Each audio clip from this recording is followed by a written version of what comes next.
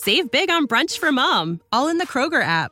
Get 16-ounce packs of flavorful Angus 90% lean ground sirloin for $4.99 each with a digital coupon. Then buy 2, get 2 free on 12 packs of delicious Coca-Cola, Pepsi, or 7-Up, all with your card. Shop these deals at your local Kroger today, or tap the screen now to download the Kroger app to save big today. Kroger, fresh for everyone. Prices and product availability subject to change. Restrictions apply. See site for details.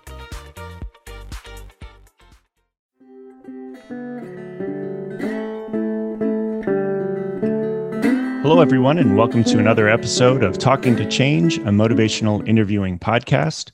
My name is Sebastian Kaplan, and I'm based in Winston-Salem, North Carolina, USA. And as always, I'm joined by my good friend all the way from Derry, Northern Ireland, Glenn Hines. Hi, Seb. How you doing, man? Doing all right. Good.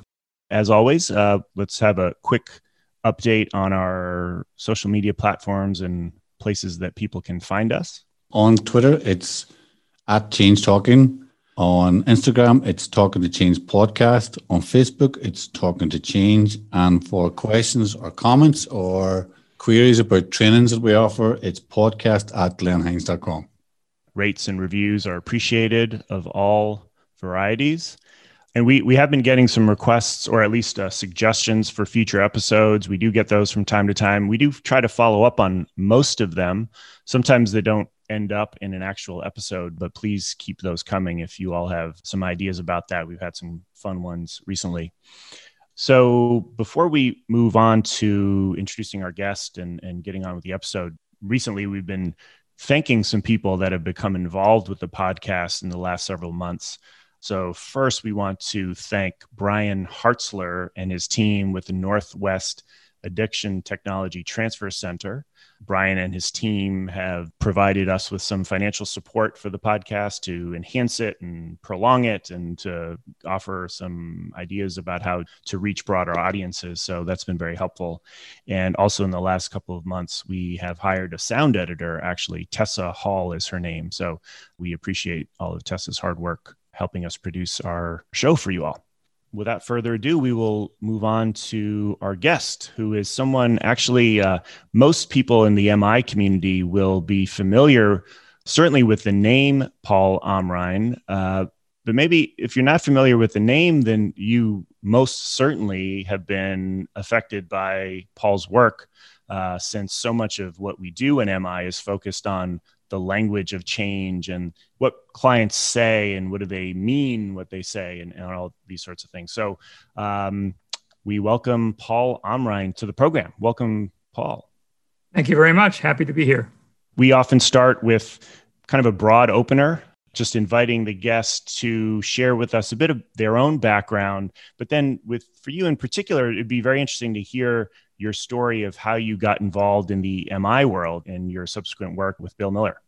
In graduate school, I was trained as a psycholinguist.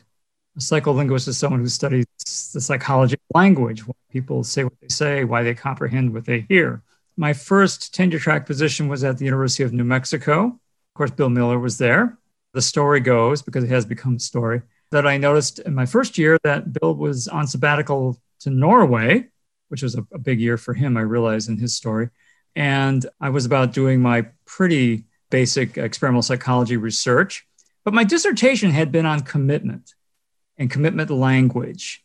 And what is it that in a conversation causes a person to evaluate a commitment in terms of how strong it is or how weak it is? And I was able to publish my dissertation work, but I didn't know where it was going to go after that point. This was just everyday language users. One day, Bill Miller comes down the hall after coming back from his sabbatical, knocks on the door, and he says, Paul, I hear you study commitment language. I said, yeah, I did my dissertation on that topic. And he said, well, I'm working on this thing called motivational interviewing. This is about 1993, 94. And he said, I wonder if you'd be interested in collaborating on a grant proposal. Well, here I was, a tenure track junior faculty member, and the idea of collaborating on a grant proposal was just like perfect. And I was always interested in clinical work, but I was not trained as such. And so I didn't realize the stature of Bill Miller at that point. Like a really nice guy, and we seemed to somehow really communicate well. And so we wrote this grant proposal together, and it was a larger project, the Midas project. And It was a design of tracking MI and I think it had two arms to the study, a treatment group and a control group. And it was looking at whether MI would facilitate change in individuals using illicit drugs.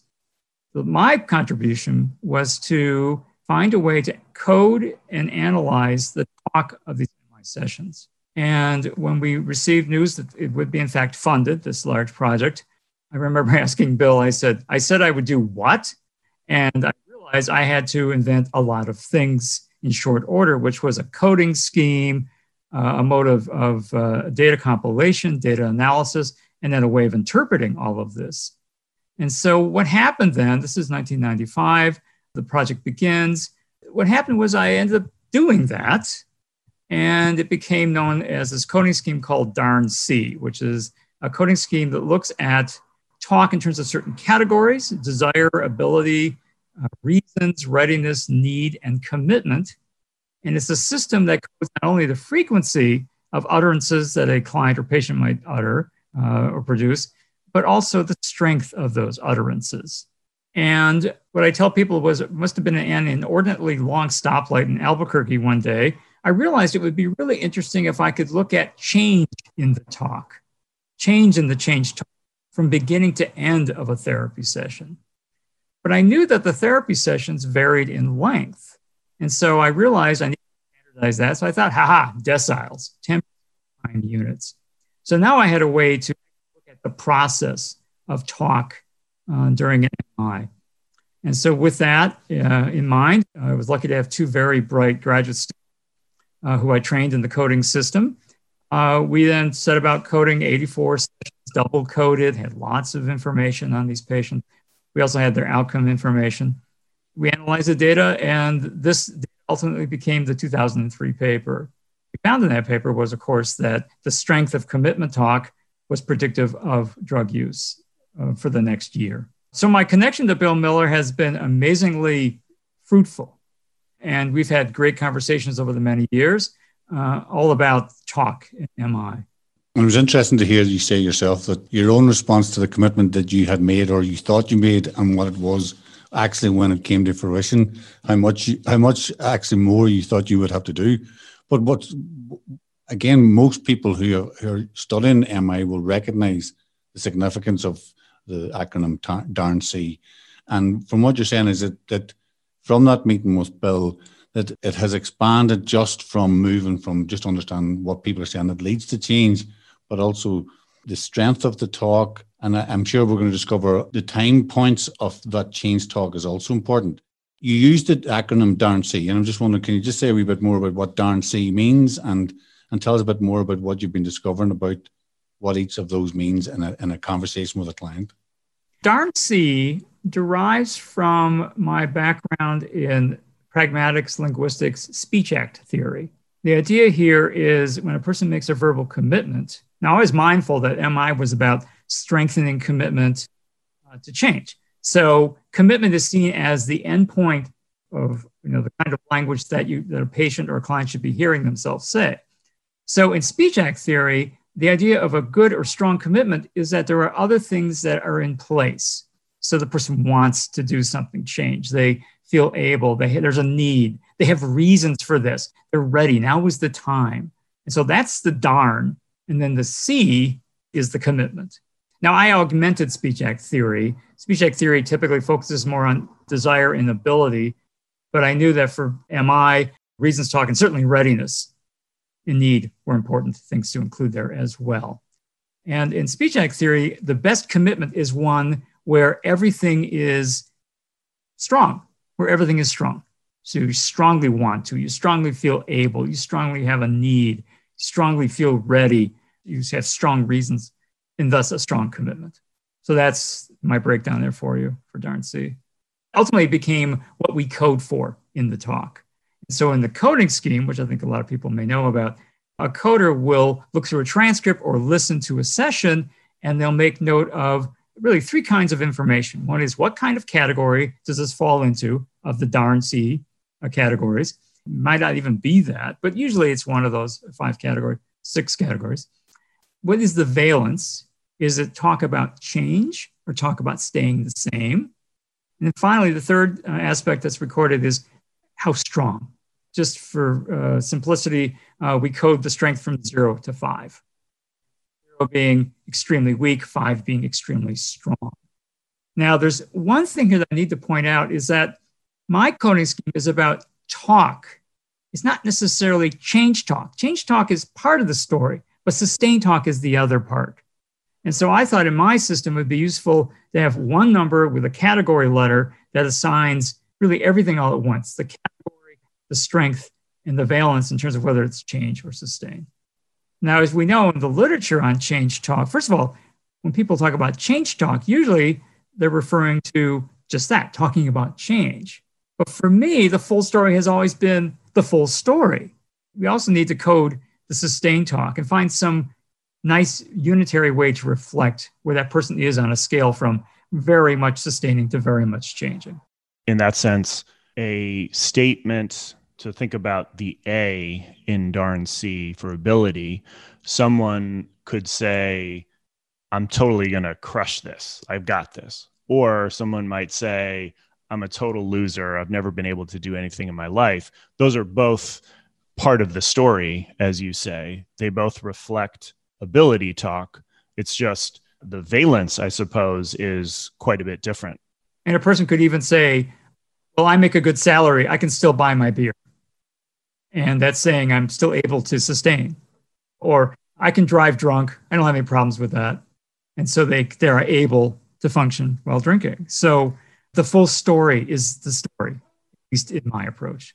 There's an opportunity then for us as practitioners when we're thinking about a reflective listening and potentially even our affirmations, that even when someone is using sustained talk, we can notice the strength of the individual, the character, as they describe their ability to drink and drive and to be safe. We may not be agreeing with the decision to do that or the behavior that they're following, but it sounds like you're quite assured in yourself and you're very aware of the decisions that you are making and what's important to you. For the therapist, it's important, as you know, to choose what to reinforce in terms of your reflections. You have to be careful not to reflect too much about sustained talk as it goes, because you don't want to look like you're affirming that they're going to keep on drinking, per se. You don't want to reinforce that, but you have to acknowledge it so that you convey to the client, I am listening. I do hear you say that you're able to keep drinking. So maybe a simple reflection works there. I may be able to talk about this later, about how important it is that the therapist is listening to everything that they're saying, as opposed to just seemingly listening just to the change talk. What'll happen is the patient will feel the demand characteristic, I can only talk about changing here. It's the only thing the therapist seems to be listening to, responding to, reflecting. And all of a sudden now that's not a real honest therapy session anymore. It does seem like a really interesting controversy, might be too strong a word for this, but it does seem like there are some people who feel like, you really do need to do a bit of reflecting the sustained talk, because that's the person's true experience. And for them to feel heard and to be in line with, say, the acceptance part of the MI spirit, if you're only reflecting one side of the ambivalence, then it's going to feel like half of a conversation maybe for the other person. Maybe here's where it's going to lead to a bit of a question for me to you, Paul, is what seems to be the take home from a research standpoint from all of your work and subsequent work around change talk and its predictive value is that we really want to focus on the change talk because that's what seems to predict the outcomes. And in addition to that, the less sustained talk there is also seems to be, at least what people might think or their understanding of the research is, that's also predictive of quote unquote positive outcomes. So maybe this would be helpful for you as far as your understanding of it. And of course, you're a big part of this part of the MI story, I should say, is what were some of the findings from that 2003 paper that was so influential in the MI world, and maybe any subsequent findings psycholinguistically that help inform MI practitioners that are out there working day to day? For me, the biggest findings in that earlier work, and again, this is predicated on the idea that you're working with therapists that are well-trained in MI, because we did this at CASA in Albuquerque we were lucky to have that. And so what we saw was when MI is delivered with high fidelity, what the client sounds like. And it turned out that there were specific, first of all, there are two things that arose in commitment strength. And it was the strongest predictor of the other relative to all the categories in DART-C. Commitment strength was the most predictive of drug use outcomes. Two things that appeared in the data. One was there was a clear trend in the talk from beginning to end of session that commitment strength does in fact rise, actually in everybody, regardless of their outcomes. There is that MI does strengthen commitment talk. You can see it happening. That's at the group level. If you look at individual clients, that was not always the case. There were some clients for whom it just wandered. Sometimes there were clients for whom the commitment strength just was like a monotonic straight line up. Other thing that we looked at in that earlier work was the specific topics going on from decile to decile to decile. In that work, the topics could really pull down or push up commitment strength. That kind of finding is great if you know you're running a specific kind of therapy or program where it's manual driven.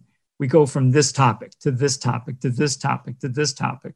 But as you and I know, oftentimes it could be caused by the therapist, could be caused by the patient or client.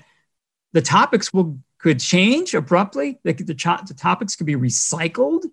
And so it's always easy to say, we're going to stay in this topic for this moment and we're not going to change it just to see what the client's talk is like. The safest bet, what I've learned from that research and because of all the studies since then, is that look for the trend. Look for the trend in the commitment strength. And if you can do specific topic analysis, that's great. But in most settings, it's going to be very difficult to actually say, and then at the fifth decile, we're in this topic. You can disaggregate if you want to do kind of qualitative analysis. But for what matters, I think, to a therapist is, do I sense that there's an increase in that commitment? And yes, attend to how the thing ends. Does the client's talk fall off the planet at the end? Do they become very ambivalent all of a sudden in their talk? I don't know. We'll see. Or do they maintain that nice flow to the very end? Change in the change talk. It's not just, one of the problems with a lot of the studies on change talk, I'm going to say it, is that there's been like this notion of that you can just take the aggregate of the full session. And, what's the commitment talk or change talk frequency for a full session? Let's see if that predicts outcomes. How the person's talk changed in that session, when you ignore that information, you can have two people have very different trends, but their aggregate numbers are the same. One person flat, the other person rose. It's looking more and more that change across session, that elevation and strength. And it doesn't even have to be just commitment talk. It can be all those categories. Everything should rise if there's going to be something good in the outcomes. So change in the change talk. A lot of what has happened with the study of change talk has also been that of focusing on frequencies, like I said, aggregate frequencies, but frequencies of talk. I think it's easier for researchers to think about frequencies of change talk because it's behavioral. We can point to it. Strength is very subjective. It's more cognitive emotive, but I think it's more of a nuance. And I think it is more difficult to train encoders. But yet we know when a person's showing more emphasis. I'm doing it now. There's a lot of variables that come at us, right? There's faster speech, there's pitch of the voice goes up, but there's also the choice of the words. And so in my research, I assess both frequency and strength. I have found that strength is more sensitive in predicting outcomes, and more poignantly, the change in that strength is more sensitive in predicting outcomes. And what kind of talk do you find more compelling to listen to? Think about that. Is it stronger talk? The work that you do and the papers that you've developed, it sounds like the way that those are understood and interpreted are going to be influenced by whether or not I'm a researcher or whether I'm a therapist. It sounds like researchers are looking for certain things in certain ways to fit with the research that they're doing, whereas a therapist is essentially trying to be helpful. And as people who are offering support to individuals with different difficulties, it sounds like continuing to attend. It sounds, again, it's just that reinforcement that you're saying, like, if really listen, but if you're listening, here are some of the things you may want to tune into to notice. Is the tone of voice changing? Is it going up when they're talking about change, or is it going up when they're talking about staying the same?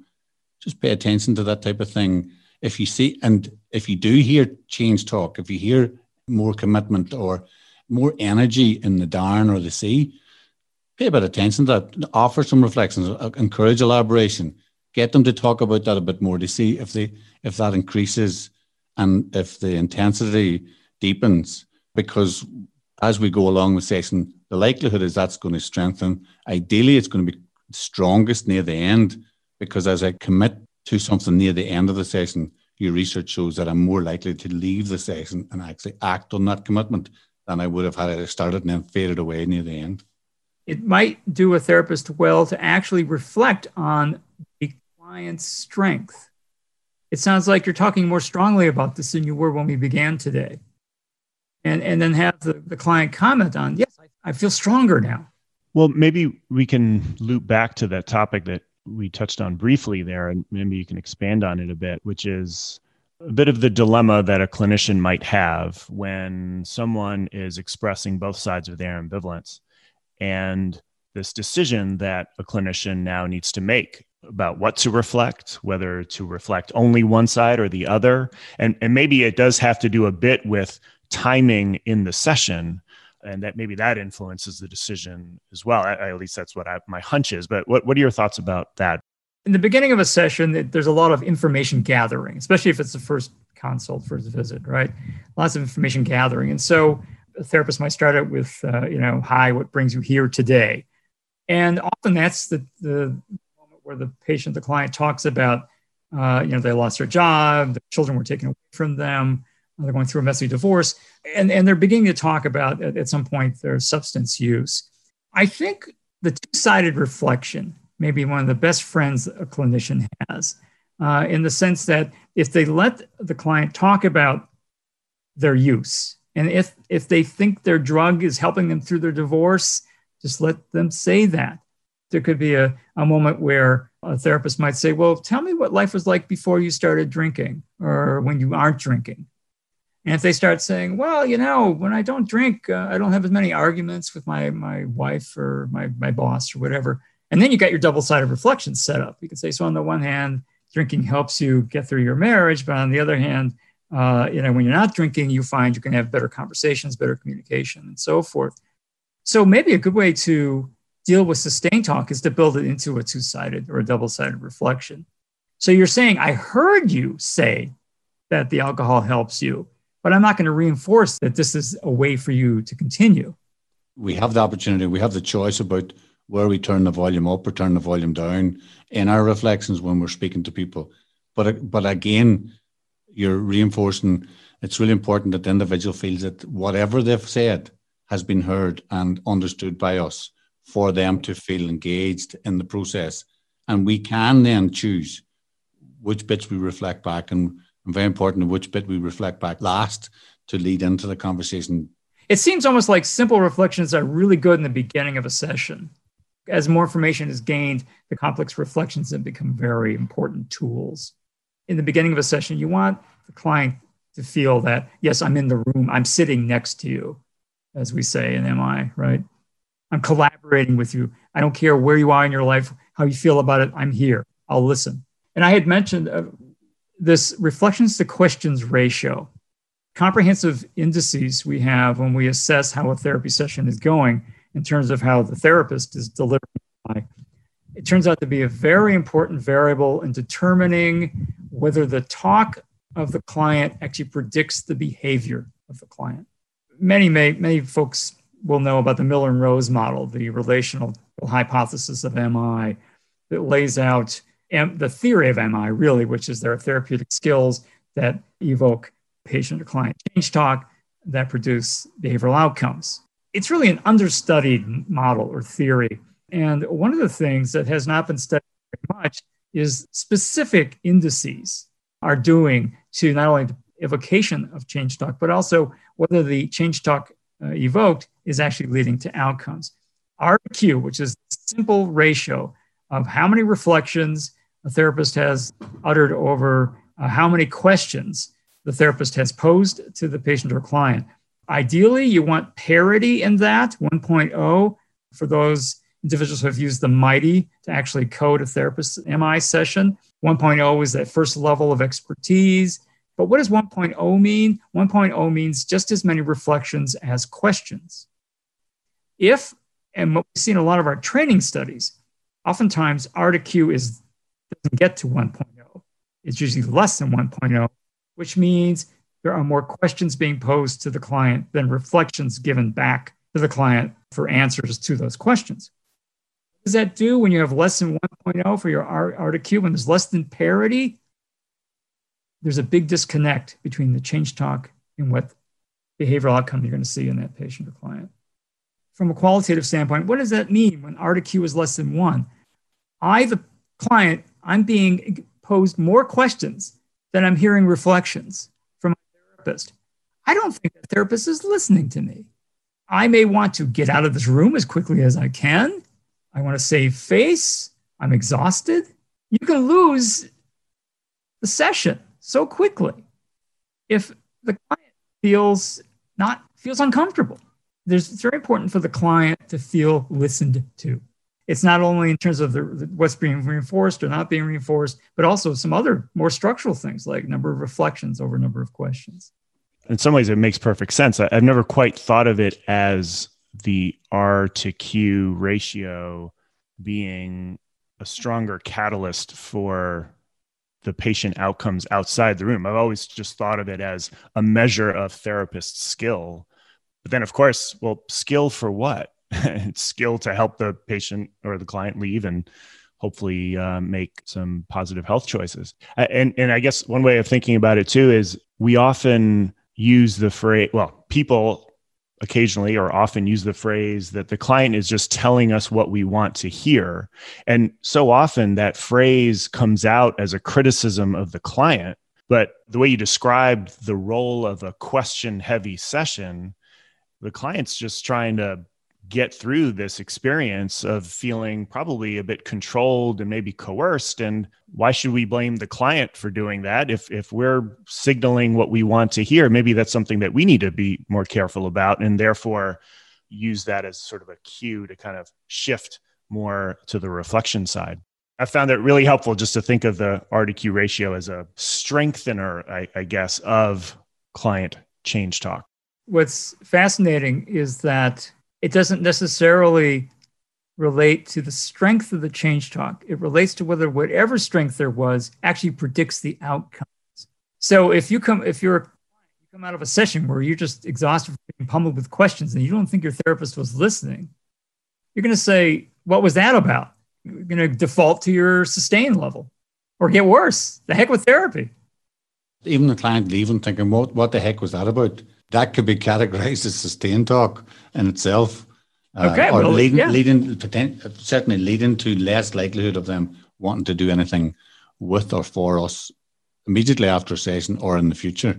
I guess for people who are listening who practice MI, it's again, as Seb was noting there, it's really interesting to, just for ourselves, to be curious.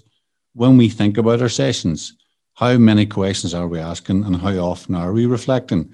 And what you're describing is a good place to begin to try to get to is that for every question, you've offered at least one reflection. As your skills and your awareness and your empathy grow, then chances are you'll start to see that even increase more from one question maybe to include maybe two, maybe even three reflections before the client hears another question. But again, what you're saying is it's that question reflection scenario for a ratio that is the client is experiencing us attending to them and feeling listened to, and then ideally moving towards us and beginning to explore things from their own perspective with someone who cares about who they are and the challenges that they're facing without them feeling threatened or undermined or judged. And at that place, then they go, well, you know what, maybe there are some things I could do for myself. And it's that themselves hearing that, it's that change talk. The client hearing their own change talk as much as us as practitioners, I think is very important for us to recognize as well. As that's the client talking themselves into change. The other thing I want to point out is because of the process of an MI, motivational interview, no doubt there's going to be more questions posed in the beginning because you're collecting information. And then there should be more reflections as you move towards the end of the session. Not like you have to artificially, okay, that was my question, here comes the reflection. You don't have to mate those things all the way through. Just mindful of, okay, I've asked a lot of questions of this client. Now let me give some reflections so they know I'm hearing them. Again, the reflection can be very useful early on by saying, I've asked you a question, you gave me something. Yes, I heard you say this. I heard you say this. Until you have enough information, do two-sided reflections or summarizing. Yeah, save those for later.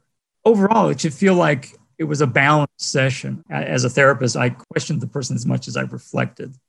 So, well, we know that reflections are where the work is in terms of a MI session, especially from the therapist's perspective.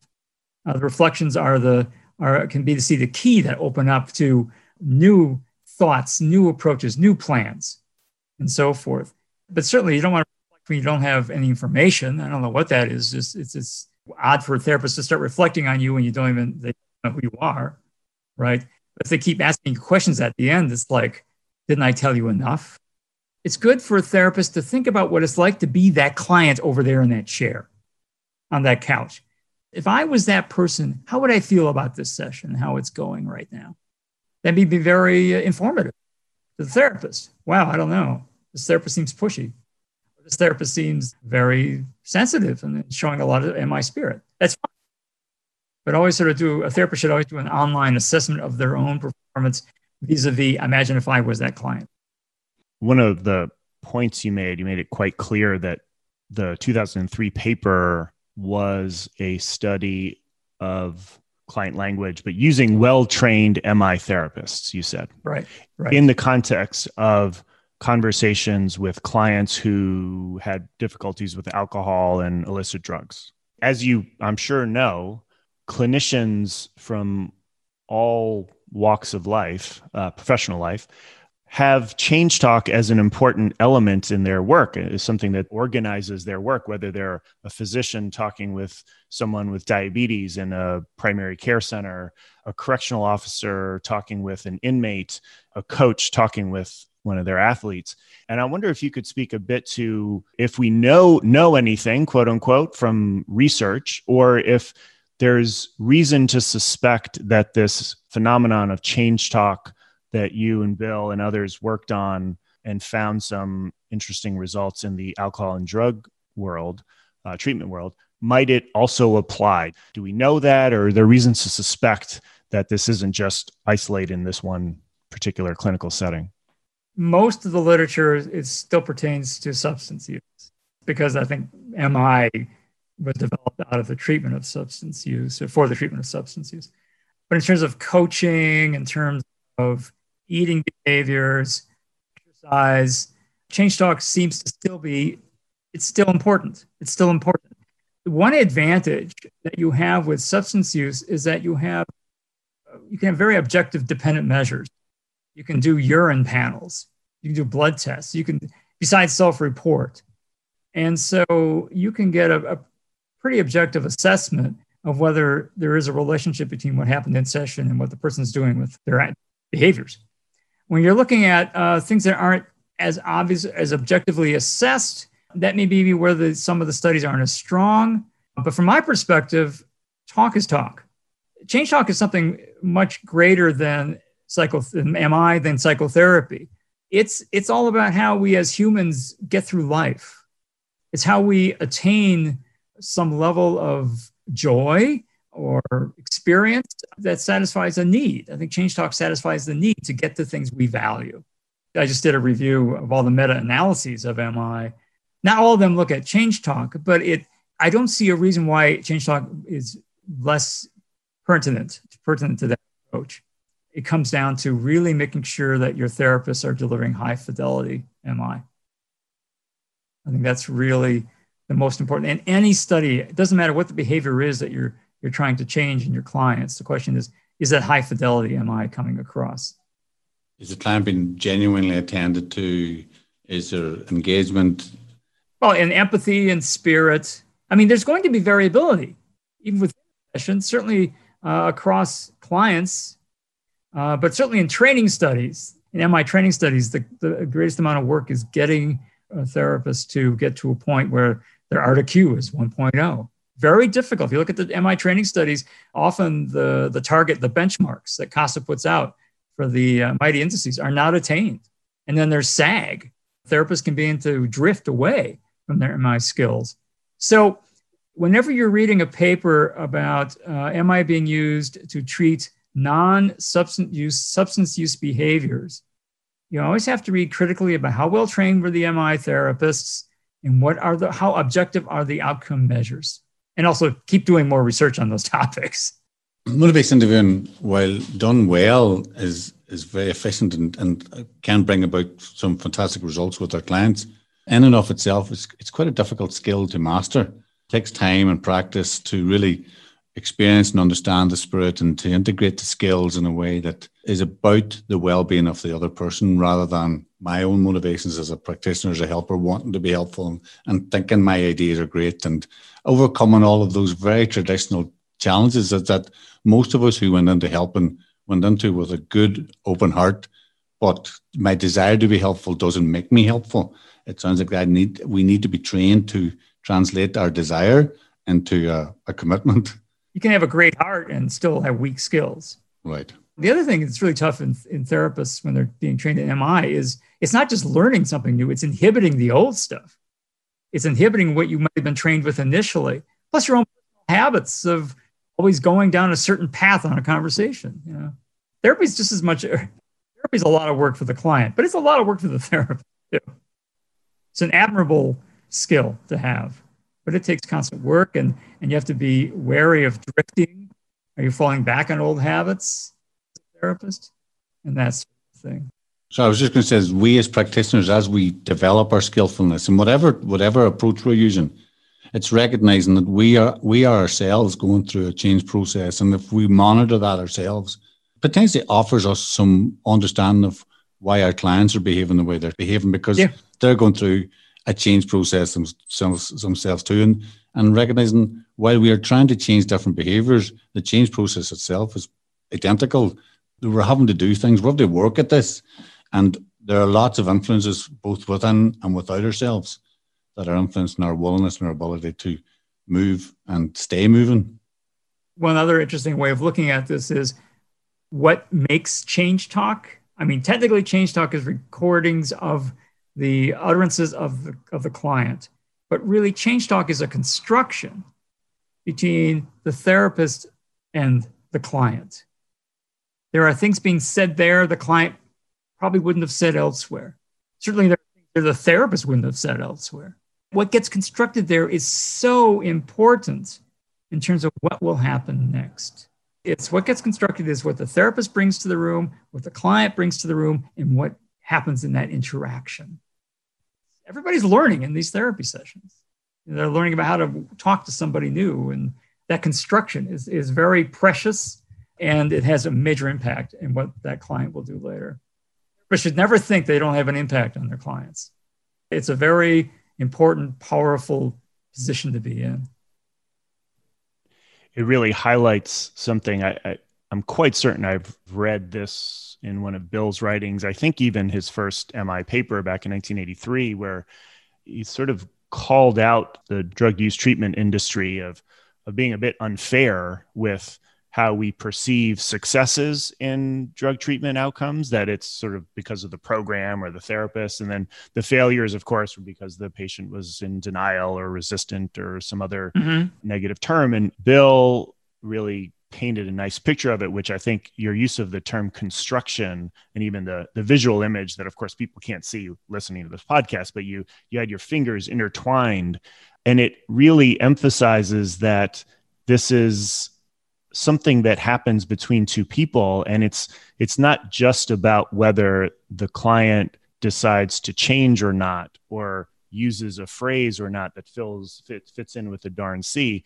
And it's also not as simple as whether I ask, what are the top 3 reasons for you to cut back on your drinking? There's something that happens between those two people, I suppose, a bit of a dance, to use that metaphor that we often refer to MI as.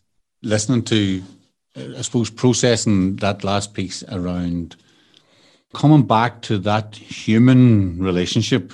It could be so easy for us to consider change talk and the conversation about Darren C and all the technicalities of all of that. Mm-hmm. But what you're reinforcing is that, yes, there are technical things we can be considering, and certainly as researchers, these things are very important and interesting to us.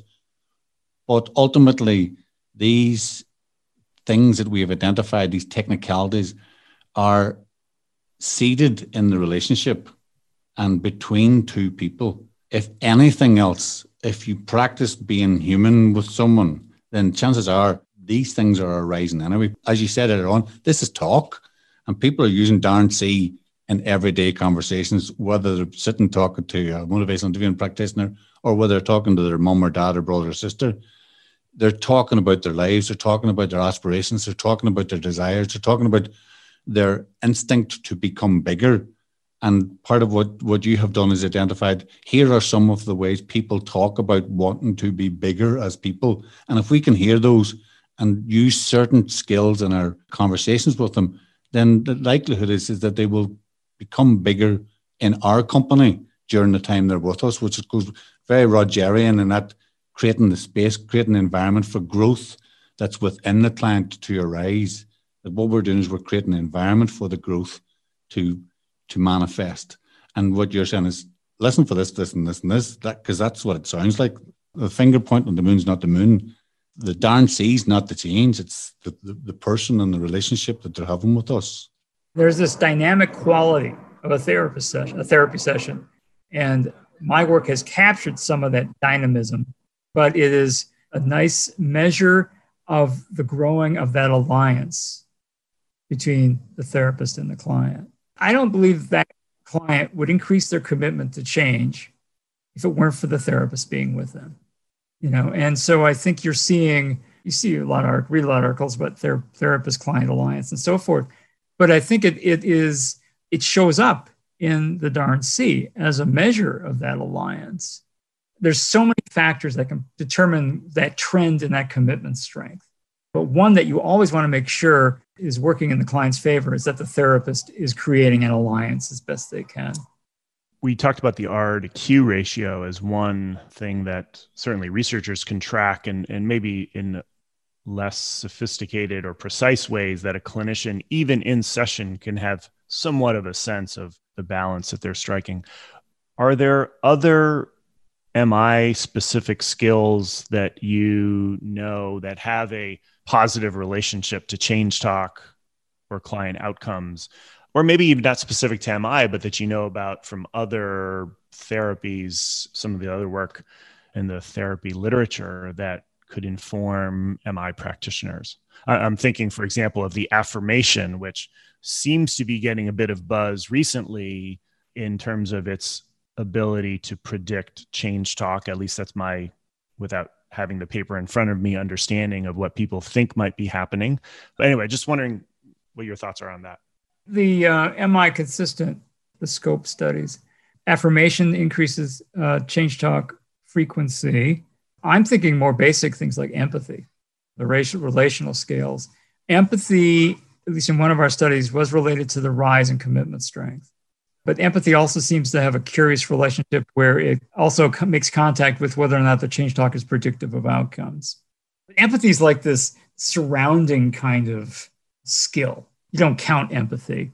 But of course, as you might expect, empathy, a lot of these measurements, relational and technical measurements of MI, are intercorrelated. And so if you have a high R to Q, you're probably going to see related to higher empathy. R to Q actually takes in 4 of the behavioral counts of a therapy session, right? It's simple and complex reflections and open and closed questions. So it takes up a lot of what we count. The interesting research further on that is, are the specific kinds of reflections in the R to Q that matter more in this relationship I've been talking about? Is it the ratio of complex reflections to open questions? Then, of course, we're not even talking about content here. What about reflections about change? Reflections about sustaining, right? We haven't looked at those ratios yet either. But so there's more work to be done in terms of R to Q itself, but also just the more general relational scales, the global scale of empathy.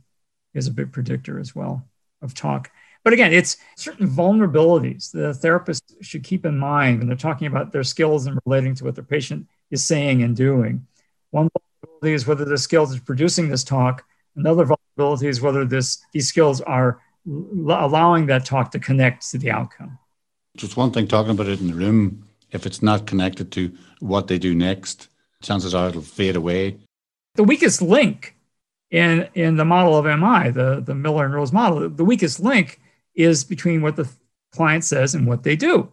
There's all kinds of years and weeks, days, weeks, years in between what they say and what they do. And they go back to their environment that has been reinforcing their substance use, their eating behaviors. That is also the most vulnerable link, but that's probably the one that the therapist has to be most mindful of. What's happened in this room, is this going to transfer to the outside? So while we're having this almost like microcosm of the client's experience, we then have to invite them to open that up and say, okay, so you're describing this.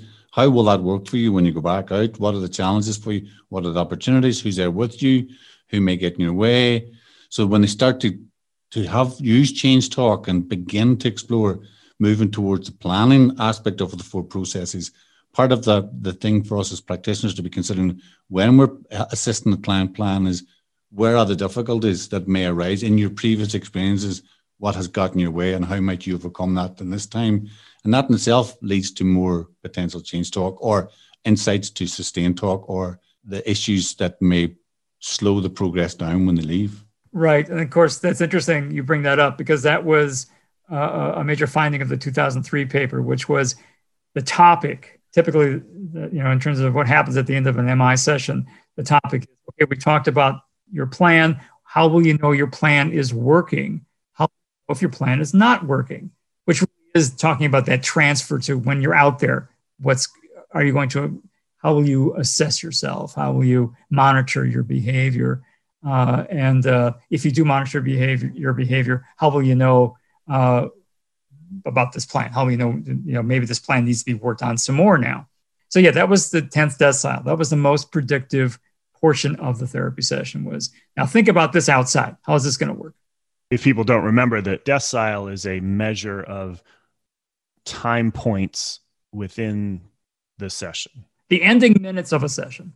This question might be beyond the scope of a linguist, but maybe you have some thoughts of this, or maybe you know some literature out there. You were mentioning a little while ago about the task that some clinicians have to maybe inhibit previously learned behaviors that if now what they're trying to do in their careers or they're part of a study is to be more MI consistent, so there's this challenge of inhibition of previously learned clinical behavior. And I wonder if if you could speak at all to whether, more veteran clinicians, people that have been working in the field and they're 50 years old and they're like, hey, here's this cool thing called MI, let me try to use it, versus somebody who's like fresh out of graduate school and has never really been in the trenches, so to speak. And so there's less inhibition needed. And if there's anything to the idea of what predicts a good MI therapist, I know that's a way oversimplification and there's no way to answer it really cleanly, but I don't know, just your thoughts on whether experience matters positively or perhaps negatively. It seems like listening skills, reflecting, I would suspect that a therapist who's been in the field for a long time has stayed in that field because they are actually good at reflecting. It's hard to think of any therapeutic modality where reflections don't happen. It might be difficult for a pure Rogerian to begin to be more directive.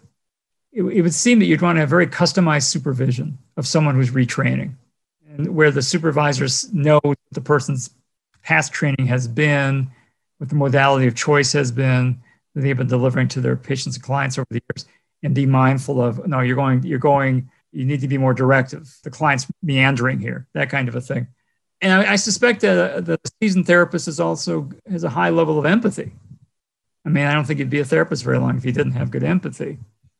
On the other end of the developmental scale of therapists here, yes, you would think that it'd be a lot easier to learn MI as your first therapeutic modality. But the supervisor there would have to be more mindful of such things as, does this person have empathy skills? Do they need to develop listening skills? And that work of coming up, listening for what you need to make a good reflection, and then being able to construct that reflection, and then knowing when to time it. The veteran knows how to do that. I think the graduate student trainee does not yet. Whatever stage of the journey you're on, whether you're a novice or well-established in your 50s like myself, that if you are deciding to add into your toolbox, and then it sounds like the best thing that you can do for yourself is to ensure that you're not trying to do it by yourself, that you use the expertise of someone who already knows how to do it to help you develop the part of yourself that needs developed. So potentially as a younger person, you may need support with the empathy issue or the containment. And later on, it's about letting go of the old ways or introducing some of the new ways into integrating them into some of the ways you already do things. But feel good that you have skills already to bring. Right. Fantastic. And I have no doubt that as people listen to this, more and more questions are going to be arising for them. And as we always do, Paul, we ask the guest, if people haven't listened to this episode, are curious to find out more from you, are you happy for them to contact you? And if they are, how do they do that? Of course, and email works. It's pa2146@columbia.edu. So let me just check. It's pa2146@columbia.edu. And one of the other questions we also then asked, given the fact that we've been in this technical world and really interesting part of understanding motivation, we also then asked the guests, what else is happening other than necessarily work that's capturing your attention at the minute that we could talk to you for a few minutes about? Short trips, wearing an interesting mask. Right. Okay. What constitutes an interesting mask for you then? Any interesting pattern or some deity from the ancient Near East? So do you have a wardrobe of face coverings that go with your outfits, Paul? Well, first of all, part of this is my wife's doing. So right. Wardrobe, yes. Probably need a closet just for the masks now. It's become quite an industry out there if you're on the internet. It turns out there are a lot of nice outdoor art museums and exhibitions in the Northeast of the U.S. And you fill up the car with guests and off you go. I think that's our way of re-entering normalcy here. So that's what we're doing, because otherwise I'm just at home with data. It's nice to get out. Part of the adaptation that we are all trying to figure out, whether you're in the Northeast, the Mid-Atlantic, or South for me, all the way across the pond for Glenn, we're all adapting and changing. And it sounds like you're sort of discovering maybe some things that you wouldn't have sought out, these sort of outdoor art galleries that you were describing. I wouldn't call it a silver lining, but it's almost shiny. Yes. So this isn't your first choice, but you're enjoying it to some degree. Exactly. It's far better than sitting in the house with all that data. Exactly. Right. Very good.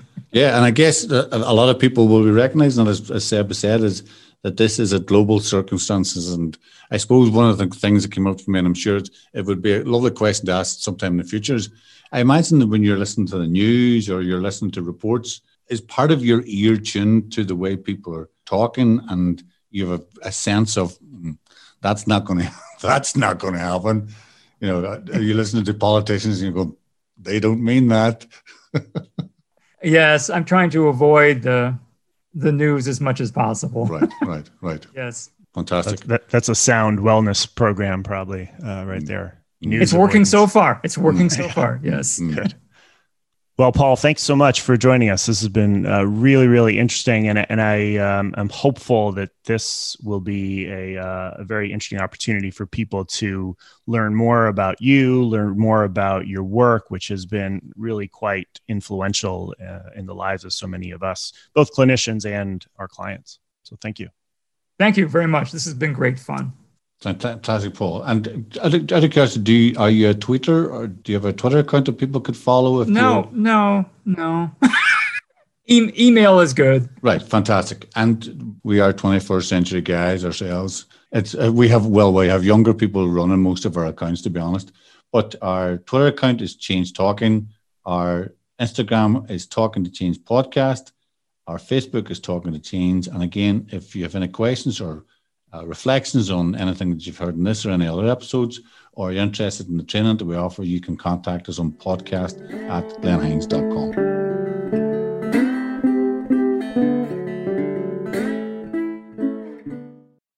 Save big on brunch for mom, all in the Kroger app. Get 16-ounce packs of flavorful Angus 90% lean ground sirloin for $4.99 each with a digital coupon. Then buy 2, get 2 free on 12 packs of delicious Coca-Cola, Pepsi, or 7-Up, all with your card. Shop these deals at your local Kroger today, or tap the screen now to download the Kroger app to save big today. Kroger, fresh for everyone. Prices and product availability subject to change. Restrictions apply. See site for details.